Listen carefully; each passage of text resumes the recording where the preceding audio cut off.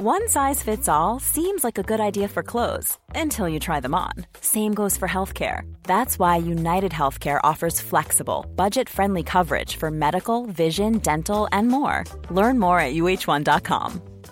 I'm Sandra, and I'm just the professional your small business was looking for. But you didn't hire me because you didn't use LinkedIn Jobs. LinkedIn has professionals you can't find anywhere else, including those who aren't actively looking for a new job, but might be open to the perfect role, like me. In a given month, over 70% of LinkedIn users don't visit other leading job sites. So if you're not looking on LinkedIn, you'll miss out on great candidates like Sandra. Start hiring professionals like a professional. Post your free job on linkedin.com/people today. Planning for your next trip? Elevate your travel style with Quince. Quince has all the jet-setting essentials you'll want for your next getaway, like European linen, premium luggage options, buttery soft Italian leather bags, and so much more. And it's all priced at 50 to 80% less than similar brands. Plus, Quince only works with factories that use safe and ethical manufacturing practices. Pack your bags with high-quality essentials you'll be wearing for vacations to come with Quince. Go to quince.com/trip for free shipping and 365-day returns. You had them lay on the floor and killed them both execution style. Who served up these two grisly murders at a Rhode Island burger joint? And why? It is about love and divorce and sex and younger women. All fitting motives for three seedy suspects. A bigamist husband, a peeping Tom, and a jailbird junkie. He was diabolical and lives in this kind of crazy fantasy world. Maybe some poisoned pen letters from prison will help police end this scandalous story. It's so shocking in so many ways that people can't stop reading about it. How well do you know your neighbors? What lies behind the white picket fences?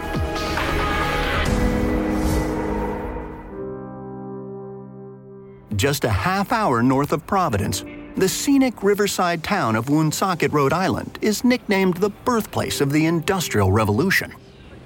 And its once thriving textile trade is still woven into the tapestry of everyday life.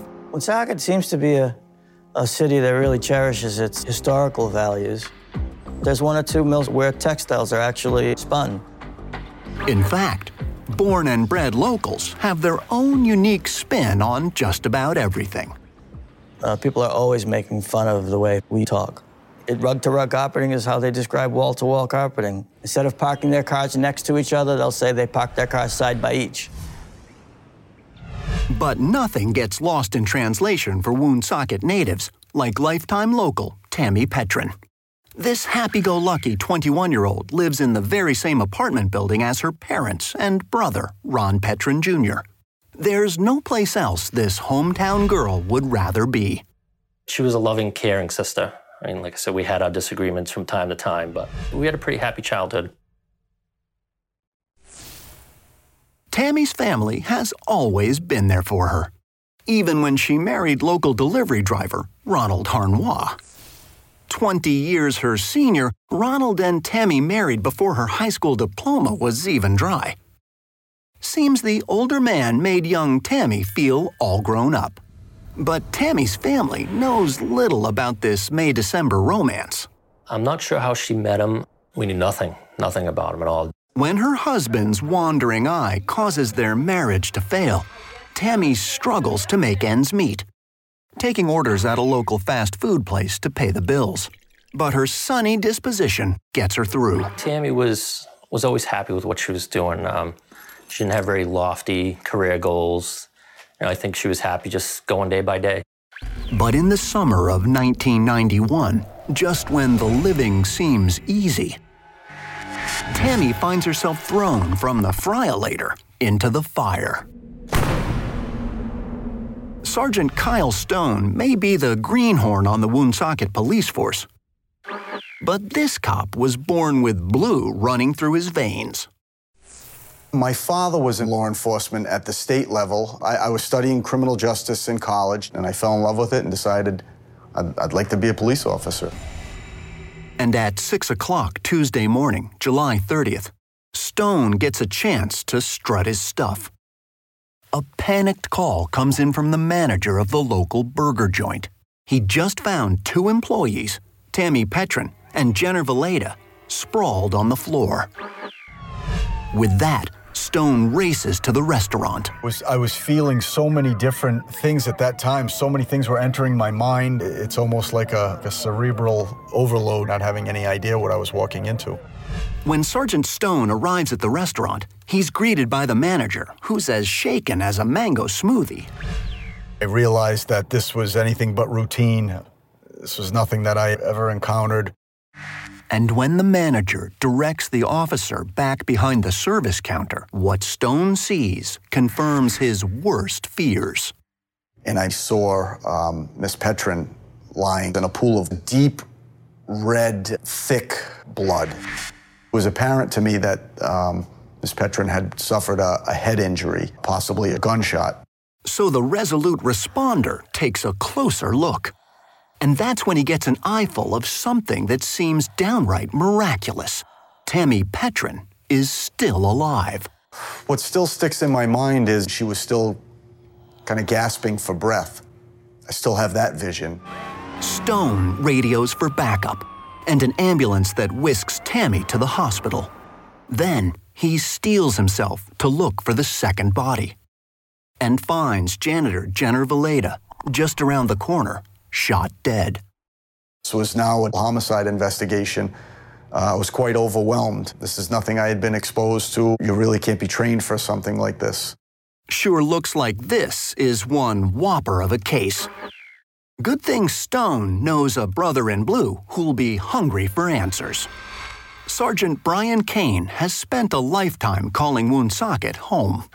Fact is, in his 58 years, the biggest move he's made is his recent promotion from beat cop to detective, his dream job. What I like about investigation work is you pretty much have to use your brain and stuff. I enjoyed the mental challenge of it. And Kane has quite a lot to think about when big bad crime hits his tiny town. The determined detective hightails it down to the Greasy Spoon faster than a counter clerk can say, "For hero to go." And when he steps inside, he susses out the scene. At the time when I first got in there, and I didn't have any idea of what a motive was because I didn't have any of the evidence. But Kane has a theory. Both victims were killed execution style, with a single shot to the head. So maybe the triggerman had them in his crosshairs before he even stepped inside. And the shooter's evil intent expands like shrapnel from a bullet when Sergeant Kane gets word that Tammy died at the hospital. It emotionally takes a little bit out of you. This has now happened to 2 people where they were shot and killed. So you got to think of why did this happen. Looking for the reason why someone would want either of them dead, detectives begin combing through the background of each victim. Some of the janitor's friends confirm the gunman probably wasn't after him. They describe Jenner as a clean-cut guy without an enemy in the world. Jennifer Valeda would go in overnight and clean up the Burger King. We couldn't find any evidence to show that he would be the target of the murder. So maybe Jenner was just in the wrong place at the wrong time. And the killer was really gunning for cashier Tammy Petrin. But why? If we could try to piece together what the possible motive was, it's going to be one little piece of the puzzle that you're going to have to attach to another little piece of the puzzle and just keep getting that puzzle made as quickly as possible. When news of Tammy's murder reaches her brother, Ron, he has a feeling he knows who's holding the missing piece to this puzzle. Tammy's estranged husband, Ronald Harnois.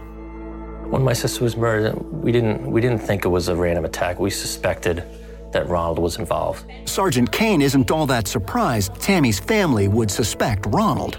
Kane knows that Ronald is the kind of guy who wants it his way. I look at him as being a very warped individual. He's going to try to manipulate his life how he wants it, whether it's the right way or the wrong way. In fact, Ronald has no qualms about double dipping. Big time. Seems old Ron put the big in bigamy. He's already married to another woman at the time he weds Tammy.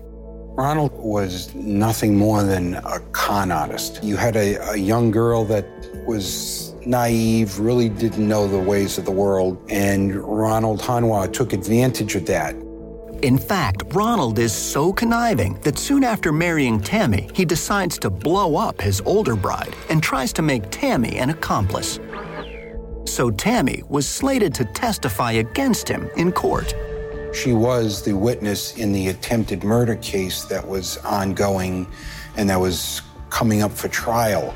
Maybe Tammy's slippery spouse was thinking dead wives tell no tales and decided to silence wife number 2 for good.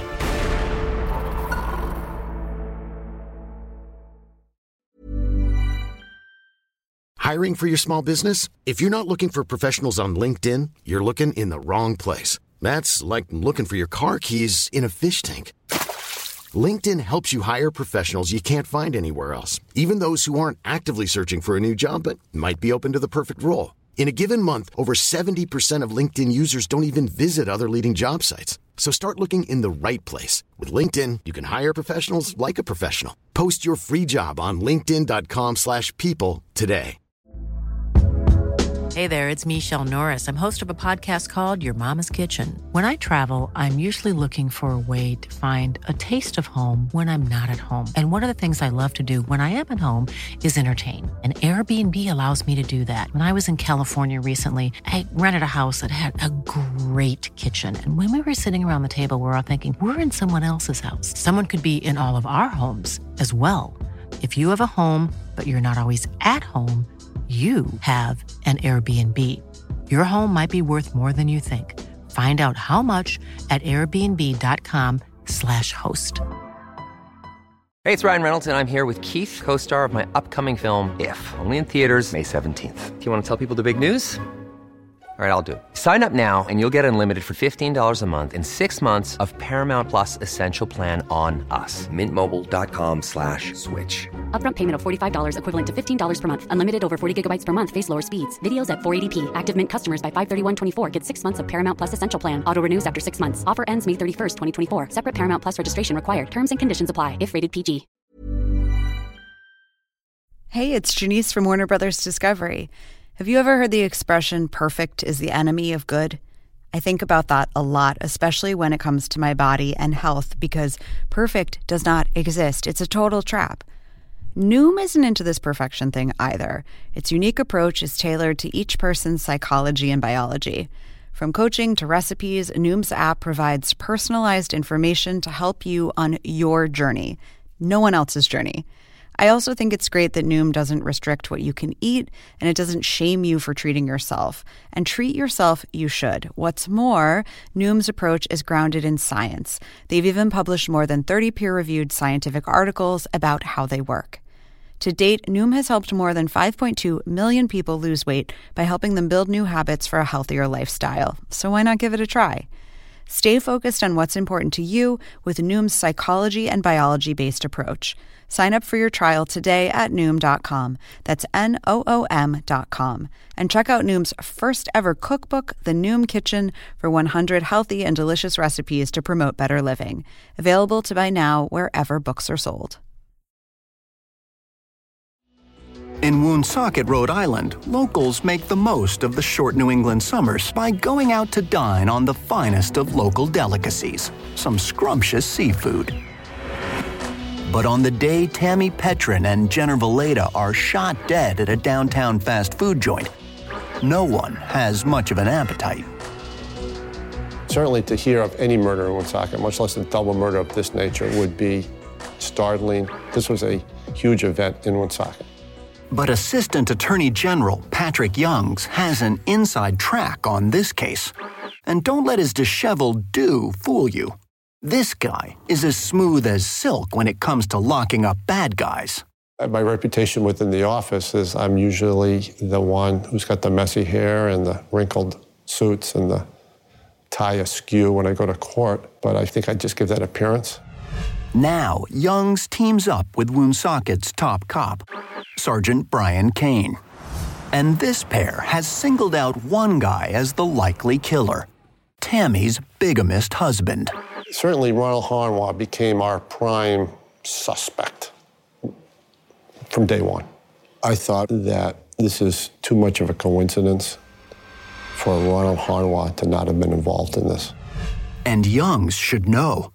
After all, he was about to try Harnwell for attempting to kill his other wife a year earlier.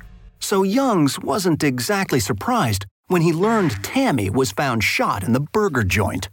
So when I heard the name Tammy Petrin, but I recognized the name right away, she was my star witness in my upcoming attempted murder trial. But it seems this cheater's double life is doubling back to do him in. Ronald Harnwell was married to two women at the same time. He was married to Tammy, who was about 20 years younger than him. He was married to another wife who was about his age. Ronald Harnwell wanted to get rid of his first wife. Since Ronald had been through a costly divorce years before, he hatched a plan to keep perky wife Tammy and ditch the senior spouse. In early August of 1990, Ronald Harnwell's wife was driving through the city of Woonsocket, and a pipe bomb exploded underneath her car. And when the police arrived, they found 5 additional unexploded pipe bombs. Seems Ronald's pipe bomb plot backfired, literally. And when he tried to use Tammy as his alibi, she foiled that plan too. Tammy Petrin agreed to cooperate with the police, and she clearly implicated Ronald Harnwell in the attempted murder of his other wife. So it looks like Ronald decided it was best to keep tattling Tammy off the witness stand. He probably felt that once Tammy was gone, he was going to be scot-free because he would have no one to testify against him. But as much as this double murder seems like an open and shut case, there's one big problem with this picture. He's got a great alibi. He's in jail. Clearly, he's not in Woonsocket at the time of the murder. He was in the Adult Correctional Institute in Cranston, Rhode Island. More frustrating still, there's nothing tying Ronald to the crime. So cops feel they have no reason to question him about it. We never interviewed Ronald about Tammy's murder. We knew that he was not out of prison and couldn't do Tammy's murder.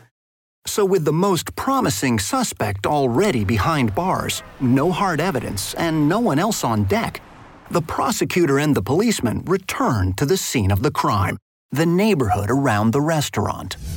We started to get statements from all the different people that were there at the scene. You've got a lot of people to talk to. You've got a lot of people to question. So like a politician campaigning for president, Detective Kane presses the flesh with anyone he can find. Kane finally gets lucky when he meets up with a call girl named Candy. One of the people that we spoke to was a prostitute, and she was out there actually walking the street trying to pick up an early morning trick. And she told us that she had seen a blue vehicle driving 2 or 3 times around the restaurant. Unsure whether the driver was looking for some action or waiting for the restaurant to open, she kept an eye on the car. The witness told us it was a small blue car. Unfortunately, she didn't get a license plate, but she did say that she would be able to recognize the car if she saw it again. But before Sergeant Kane can issue an APB for the car, he gets a phone call that almost gives him sticker shock. How can I help you? On the other end of the line is a woman following up on a stolen car report. And the vehicle sure sounds like their mystery mobile. Turns out it was in the hands of her slacker son all along, Gary Maxey. And Kane does a double take when he hears the rabble-rouser's name. Gary had been involved in other criminal matters. He had been in trouble. Since he doesn't have murder on his menu, it's possible that Gary was just out that morning for a sunrise snack. Or maybe this joyriding jokester had a more sinister scheme in mind. I felt very strongly that he had some type of involvement in these homicides. Sure seems to detectives that the hot wheels have led to a hot suspect. Question is, can Woonsocket police gather enough evidence to serve this kid a double murder rap with a side of fries?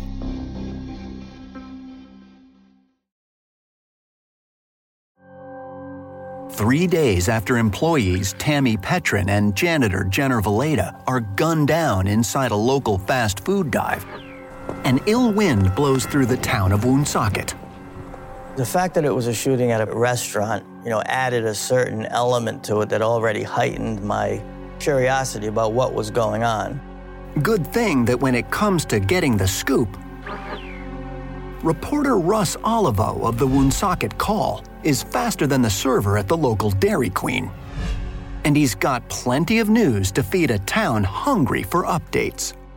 It's so shocking in so many ways that people can't stop reading about it. It is about love and divorce and sex and younger women, and there's a horrific violent element to it as well.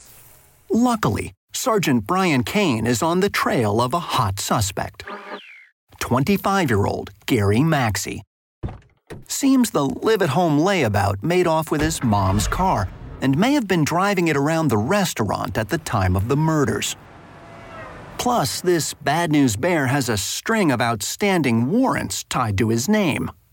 The criminal record did involve possession of drugs, did involve the theft of blank checks and writing out bad checks and passing them in different locations.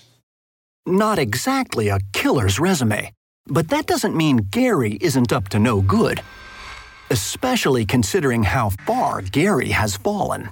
Gary Maxey was a bright star athlete, had a tryout with the New England Patriots. Very respectful, but just was blinded by his lust for cocaine. Investigators wonder if it was his need to feed his habit that led this cokehead to try and burgle the burger joint.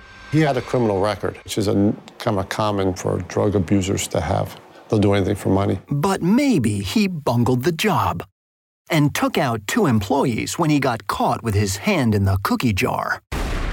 That did raise flags with us. We started to look into all this information. Police are determined to tame this troublemaker.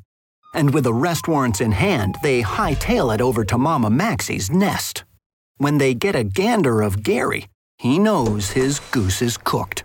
So he surrenders without a fight, and police slap on the cuffs. Gary Maxey was unfazed, really, by the fact that he was being taken into custody.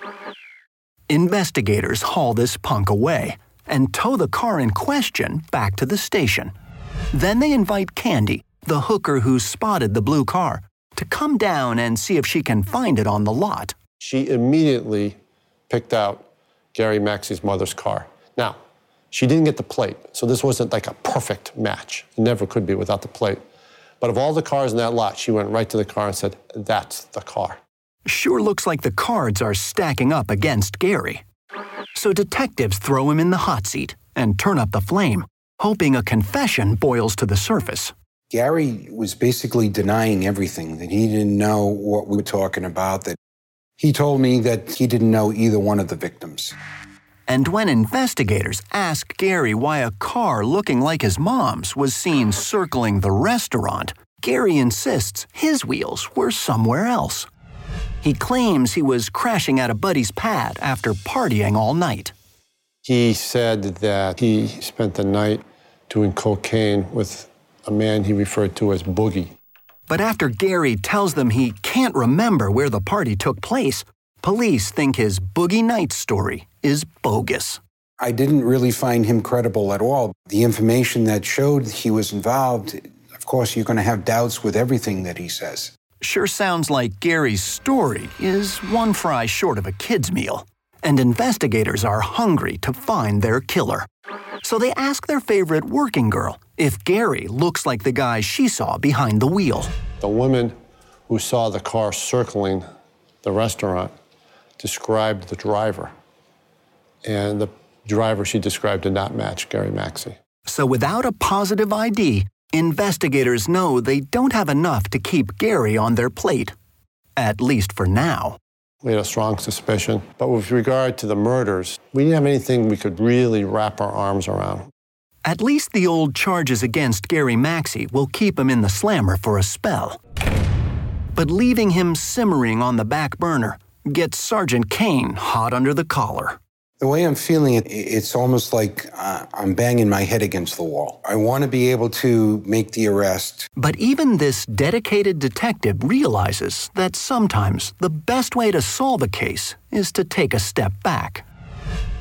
And for Kane, there's no better way to bring things back into line than taking aim with a pool cue. On Fridays, I like to go to a local bar and grill, play a little pool, have a few drinks, talk, and just relax with my friends. Racking them up and making the break takes Kane's mind off cracking the case for a moment, without taking his eye off the ball. Meeting with friends helps me to get all the tensions of the day, just let them slide away and just enjoy myself. But Kane knows it's going to take more than a shake of the magic 8-ball to solve this case. And luckily, soon after the shootings, a tip comes into the station that gives it a jump start. Tammy's downstairs neighbor remembers seeing something suspicious around the time of Tammy's murder. A neighbor on the second floor apartment over here saw a man going up the fire escape, looking into Tammy's apartment. And then when she saw the man saw her, he took off. Could this peeping Tom somehow be involved in Tammy's murder? Investigators admit the timing is certainly suspicious. He was seen on the fire escape outside of Tammy Petrin's apartment just a few weeks before the murders took place. That did raise flags with us. This neighbor had also reported the unwanted visitor to Tammy's family immediately after she saw him flee. But they didn't give it much thought until Tammy's life was cut short. At the time, though, we didn't think that someone was there to try to hurt Tammy. They thought maybe someone trying to commit a robbery or something like that. But investigators are giving this suspicious sighting a second thought now, especially since the neighbor tells police she recognized the vanishing villain as local bad boy Steven Wilson. She knew Steven Wilson because they went to junior high school together. She was afraid of Steven Wilson. He was known to be violent. He was known to have a temper. And this 40-something tough guy is no stranger to police either. He's a frequent guest at the county lockup. Steven Wilson had multiple arrests with the Woonsocket Police Department. Most of his criminal background was in breaking and entering, larcenies, drug possession, drug deliveries. Prosecutor Youngs wonders why this petty thief would be interested in Tammy. And his best guess is to follow the money. He lived the life of a drug user, somebody that lived hand to mouth, somebody who would do anything for a quick buck. Since nothing was taken from Tammy's apartment, investigators wonder if Steven may have upped the ante and taken out Tammy right behind the service counter. Something sure smells fishy, and detectives are betting it isn't a fish sandwich. Steven Wilson seemed the type of man certainly capable of committing this murder. So investigators set out to hook a suspect. But do they have enough to reel in this shark?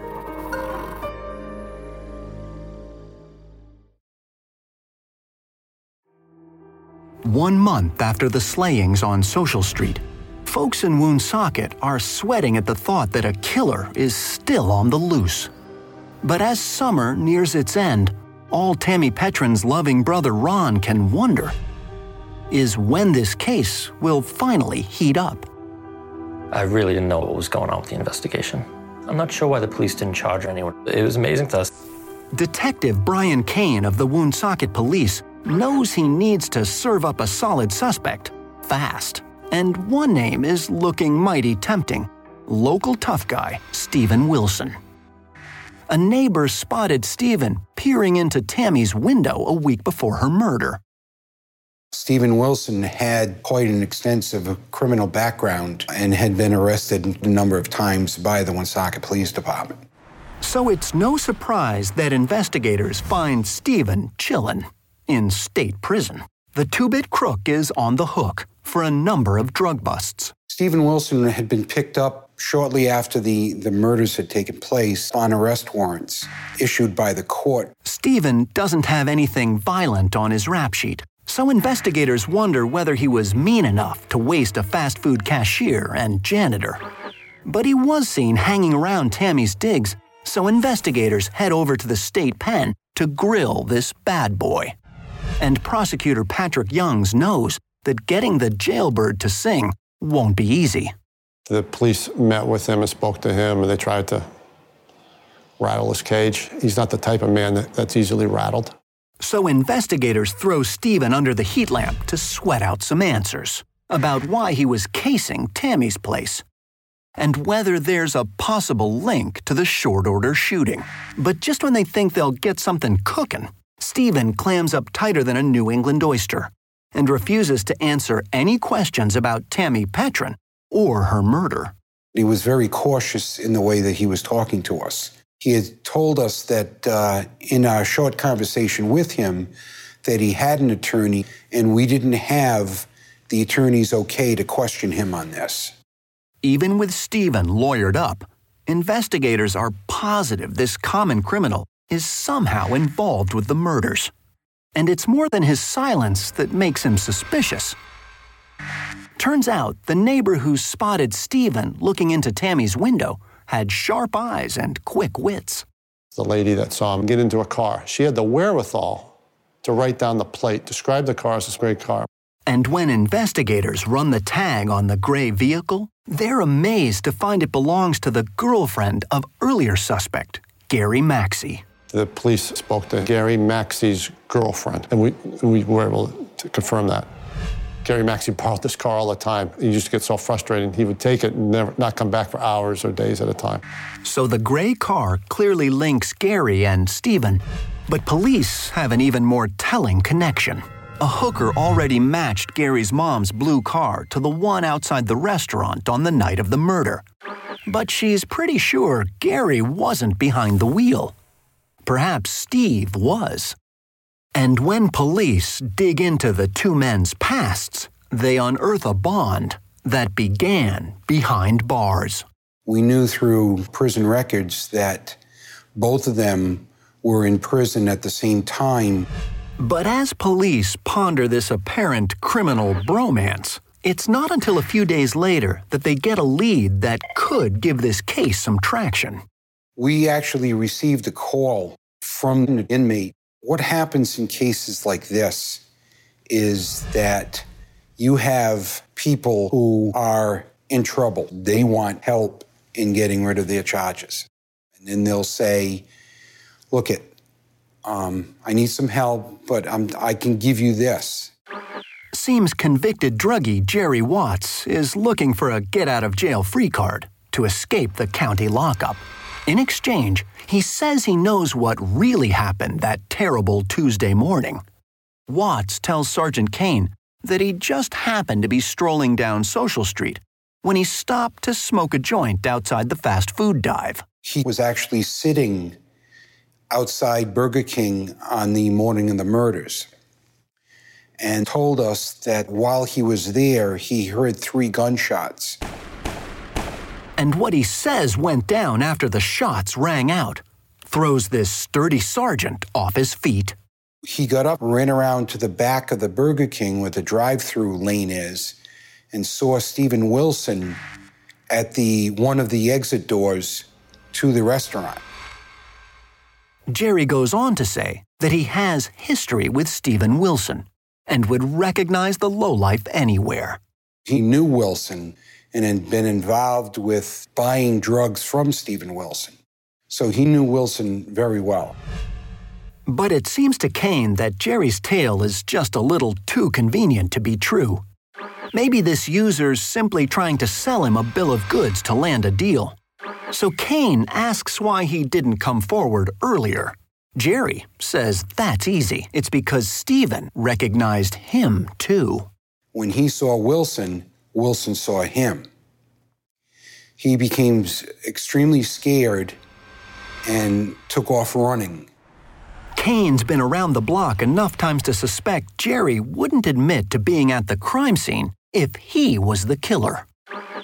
So it seems the facts against Stephen are piling up faster than beef patties on a juicy double cheeseburger. We have the evidence that he was seen outside of Tammy's apartment spying on her. And right after the gunshots were heard, he was seen at an exit door of the Burger King by someone else. But Prosecutor Youngs knows they're going to need more than the word of a jailed junkie to make an arrest in Tammy's case. And we still had this strong suspicion, but not enough to prove beyond a reasonable doubt. And proof beyond a reasonable doubt is different than proof on a TV show. You really have to have it. And you only get one shot. And we wanted to have the best shot we could. For now, detectives feel sure they know the who of this whodunit. All this evidence would lead anybody to believe that Steven Wilson and Gary Maxey had some type of involvement in this crime. But without the why or how, they've still got no case. And investigators can't figure out what prompted these guys to 86 Tammy Petrin and Jenner Valeda. Since no money was taken, robbery doesn't seem to be the motive. So was it a personal grudge or part of some sinister plot? And that's when a surprise visitor walks into the Woonsocket police station and delivers a covert communique that may reveal all the answers. These were letters that talked about getting rid of Tammy. These were letters that talked about asking Steven Wilson and Gary Maxey to kill Tammy. Looks like investigators have just been handed a signed, sealed, and delivered confession. But without a return address, can they identify the suspicious sender?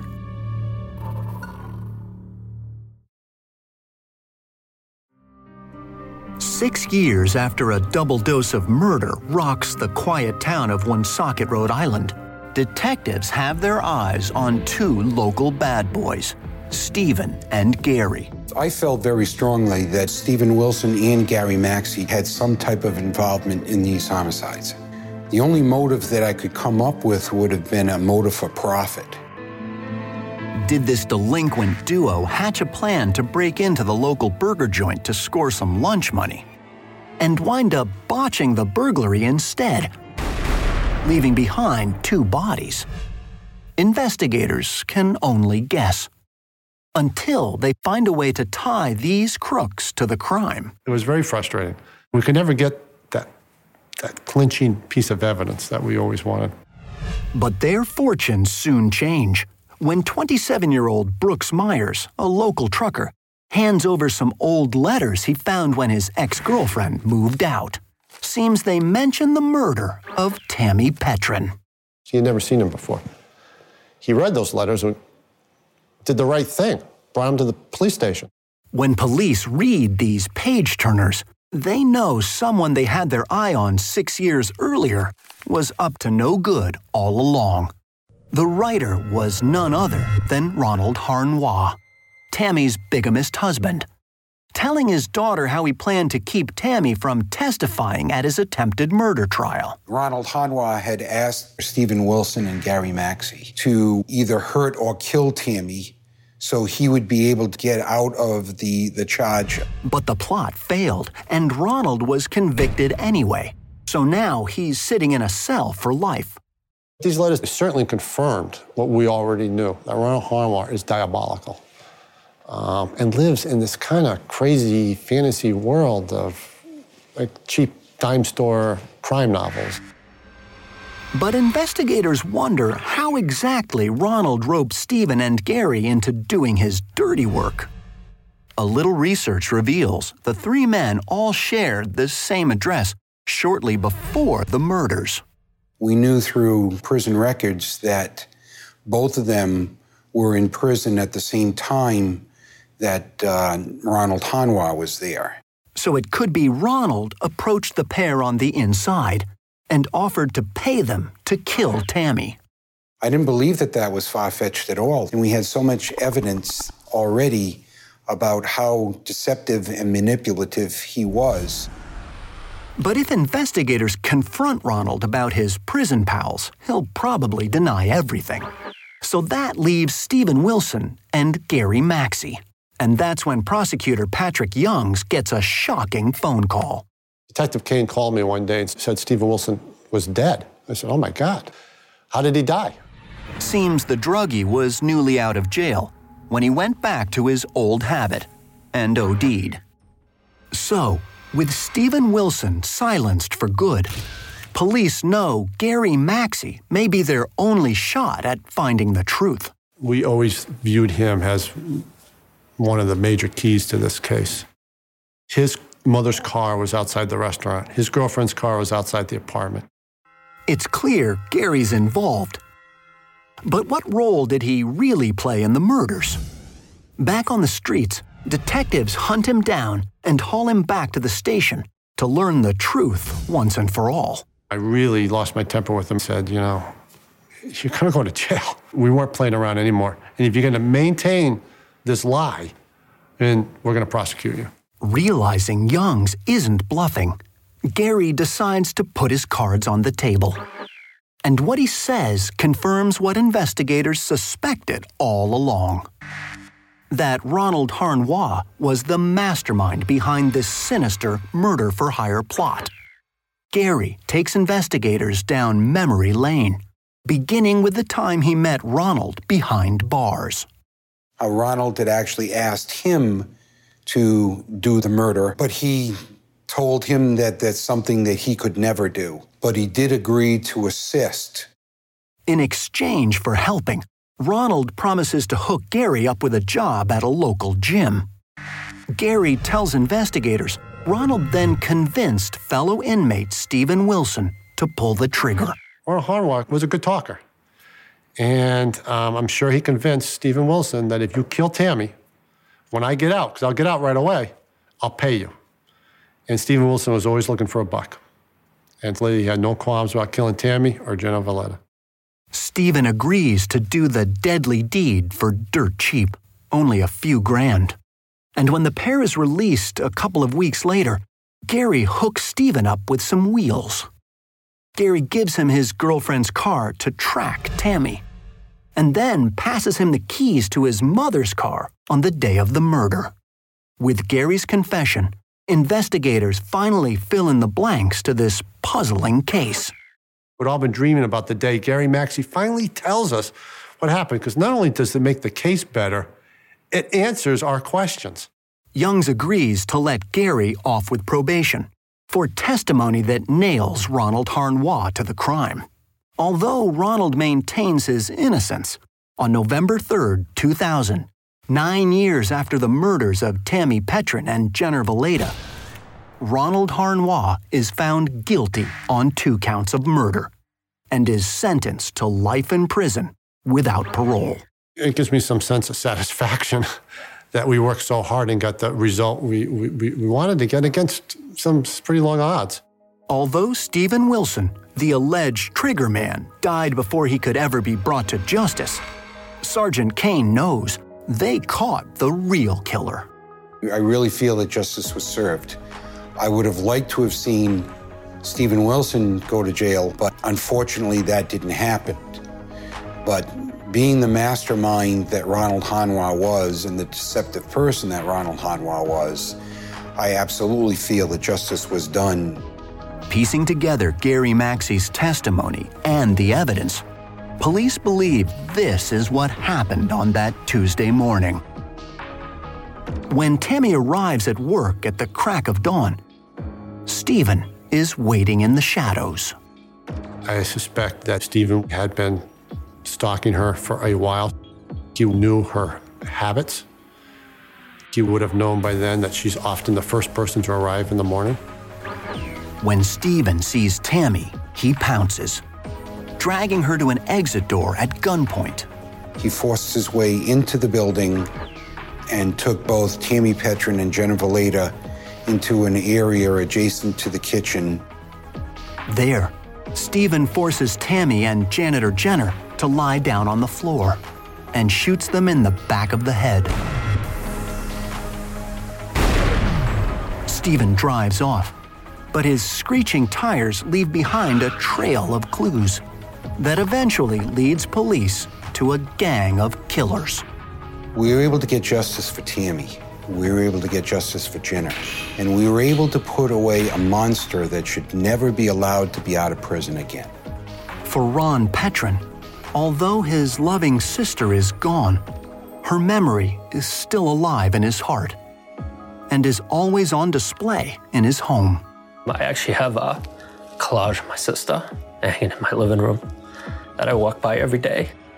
There's a lot of pictures of my sister and I as kids with my parents, and it's probably my most prized keepsake in my house.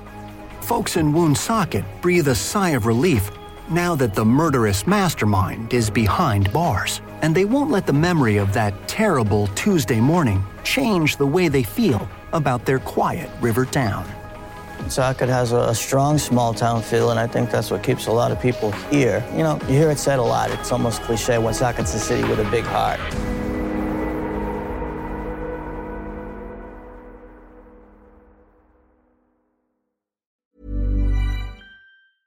Even when we're on a budget, we still deserve nice things.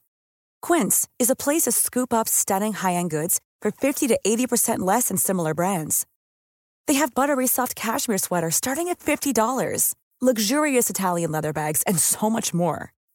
Plus, Quince only works with factories that use safe, ethical, and responsible manufacturing. Get the high-end goods you'll love without the high price tag with Quince. Go to quince.com/style for free shipping and 365-day returns. When you make decisions for your company, you look for the no-brainers. And if you have a lot of mailing to do, Stamps.com is the ultimate no-brainer. It streamlines your processes to make your business more efficient, which makes you less busy.